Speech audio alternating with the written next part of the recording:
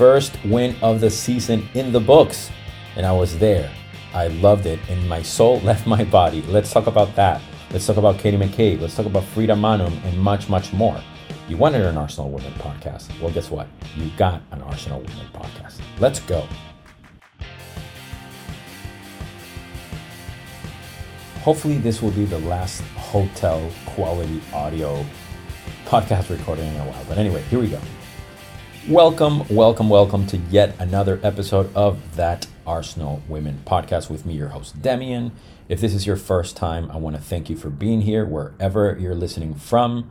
Please subscribe, rate, review, share, whatever you have to do to help this podcast grow because it reaches more people that might find this interesting.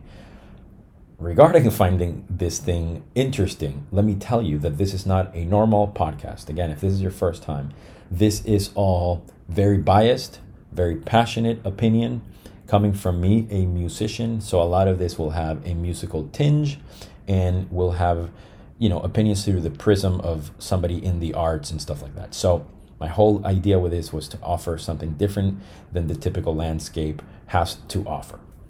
To that point, please know that you can read every single day an article about Arsenal Women podcast, or about Arsenal Women, or about women's football, but anything and everything related to Arsenal Women if you visit that arsenalwomenblog.com. Again, I write every single day. Sometimes they're match reviews, sometimes they're match quote-unquote analysis, and again, I'm not an expert or a pundit or a journalist. I'm just a drummer that likes Arsenal Women. And I also talk about issues surrounding the women's sport or surrounding the team. But today, it's all about the match against Villa because I was so very lucky to be there.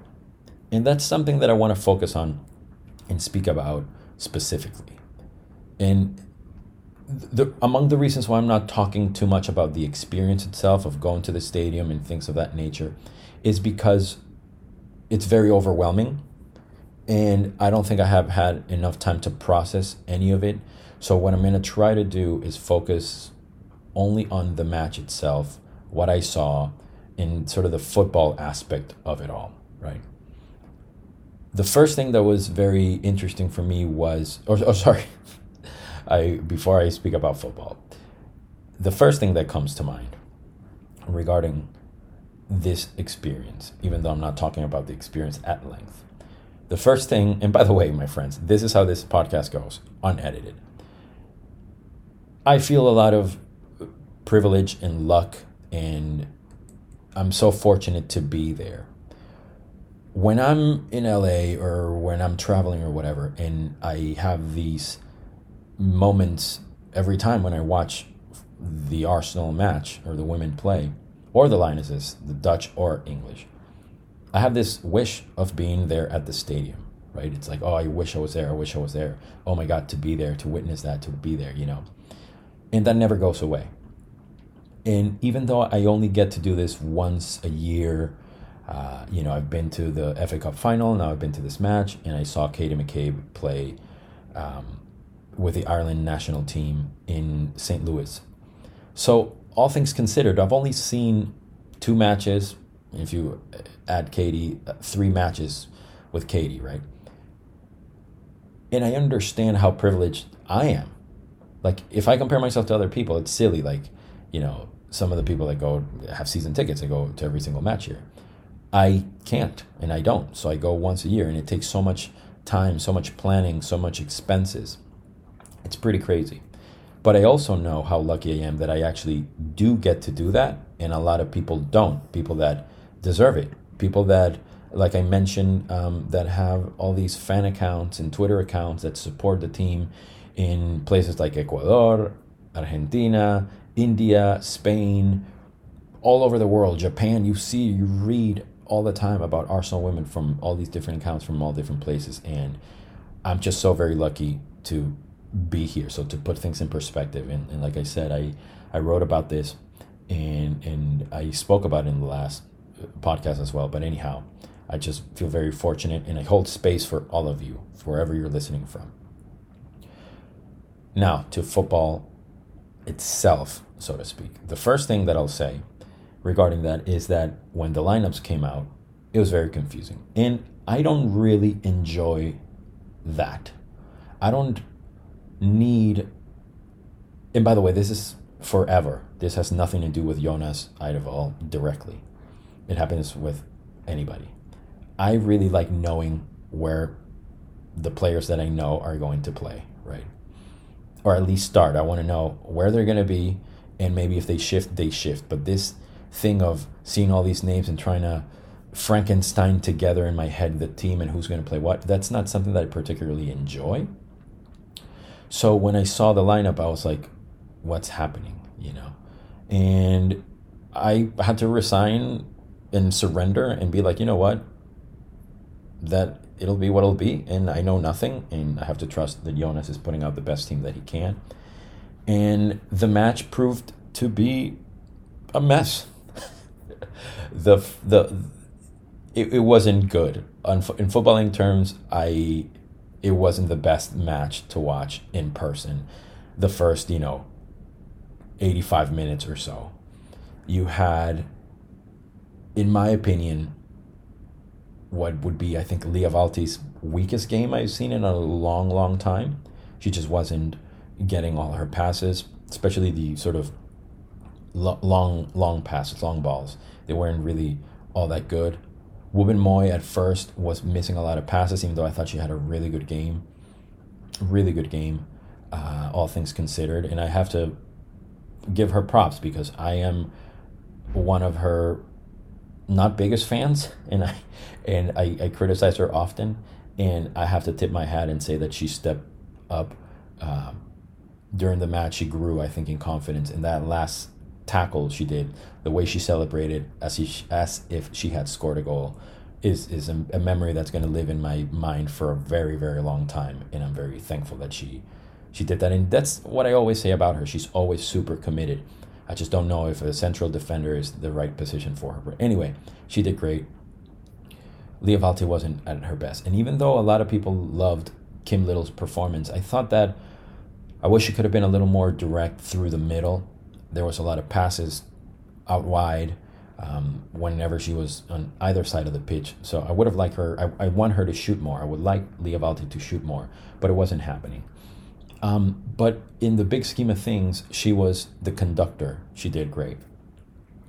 The one player that stands out to me and has stood out the whole season as being extremely weak and very poor as far as the standard that she had set herself is Frida Manum. And I've mentioned before that I don't think there's a universe in which she starts when everybody's fit, to the point where I would rather play Russo as a deeper or as a 10 with Stina as a 9 and whoever plays on the flanks, Katie and Beth, now that she's healthy. That would be my front four, without a doubt. If Viv comes in, Viv plays as a 10 or in the midfield, and Russo plays at top, or Blackstenius, that rotation. But if we're going to have a number 10, I don't think Frida is the answer. And if she did one thing in the past was she tried these long screamers and these long shots. She hasn't tried one, I don't think.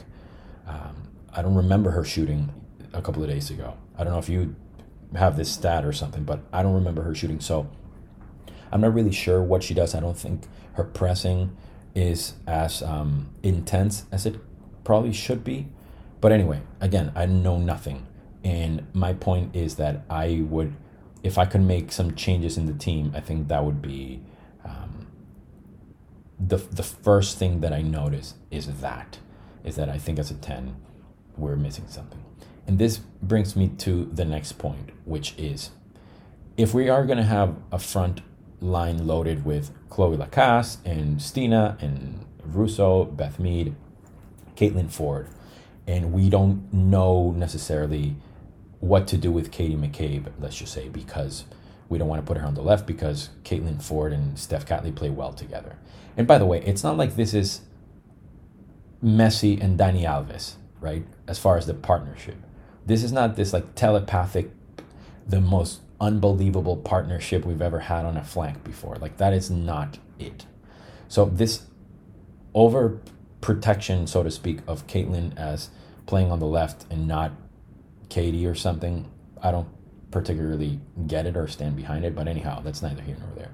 The point is that I believe, based on what I have seen in person now, I can boast about this, is that Katie McCabe can and probably should play as a 10 for numerous reasons. One, she is very positive and always wants to go forward.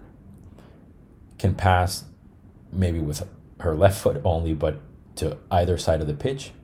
She shoots, she has vision, she has the grit, she's tenacious, and that is my sort of what I see happening in the short-term future. Because if Frida's not going to cut it, if Catherine Kuhl is not going to be there or given a chance, I don't believe that Victoria Pelova should be in that position either.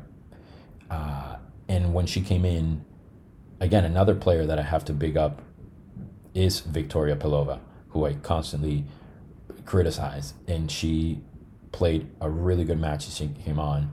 And she did these quick release. She got the ball and she released it quick, which is the sort of criticism that I've had with her through the years has been like she keeps the ball one dribble too long or 1 second too long. And I don't always agree with her decision making. But it was obvious that she has stepped up her game. So that's amazing. And I love being proved wrong the same way that Shaka proved me wrong through the years. I welcome Victoria, Wubben Moy, Frida, Lena Hurtig, Gio, Caitlin Ford, other players that I don't necessarily think that should start every single match. I want them to prove me wrong. I love that. So to a large degree, I think that if we're missing all these things from Frida and we look to who can provide it, the answer is Katie McCabe, right? That's just me.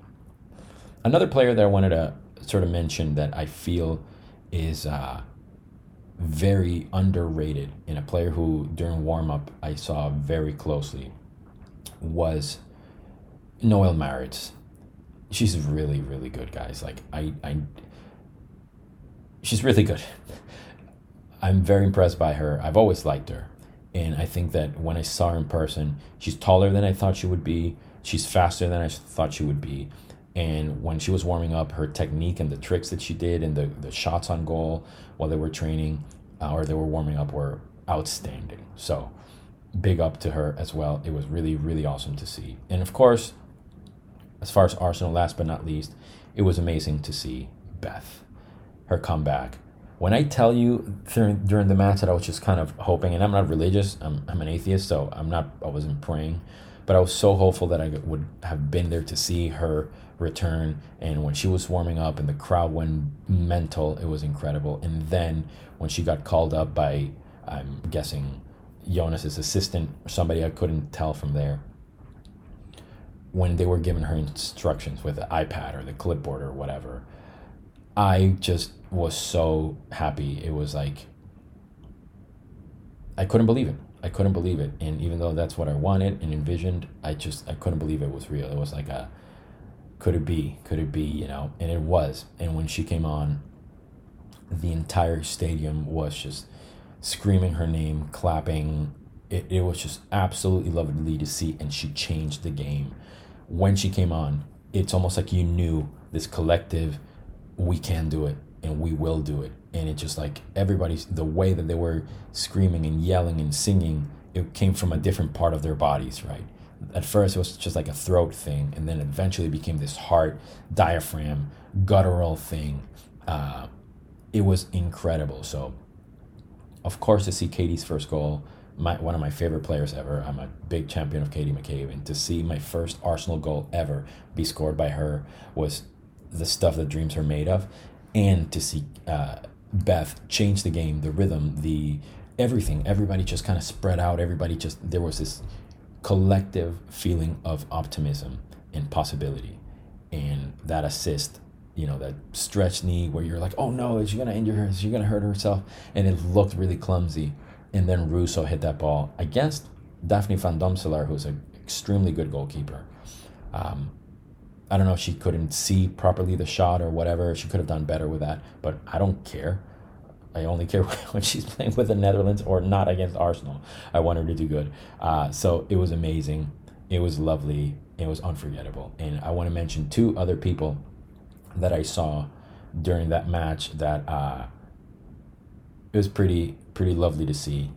One, Kelly Smith, to see her on the pitch, warming up, training with the players, was amazing.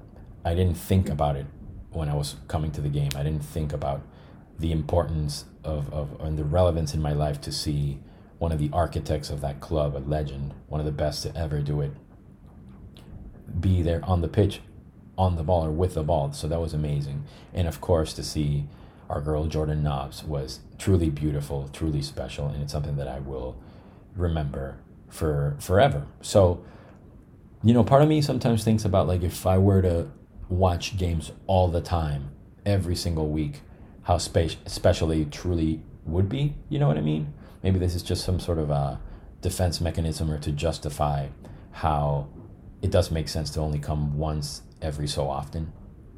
But I tell you, if I still remember the FA Cup final, and I remember this game already, or I will remember this game for so long, I can't imagine what the next game is going to be, but I also love the idea of holding these memories so true and so close to my heart for as long as possible, that I would be okay if this is one of the last games I watch this year or next season, or if I don't see them till next or whatever.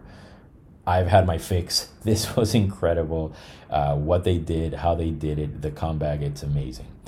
Going forward, I think this gives us a lot of confidence, not only winning at the Emirates, Beth coming back, and, timeline-wise, that means that Viv's comeback is around the corner as well. They were injured very few days apart, and you would hope that recovery is going as well for Viv as it has been for Beth. Kind reminder, every single day I write a blog on thatarsenalwomenblog.com. So please visit that, check it out, tell your friends, tell people about it. Tell me what you like, what you don't like, and all of that stuff. Thank you all so much, and we'll speak again real soon.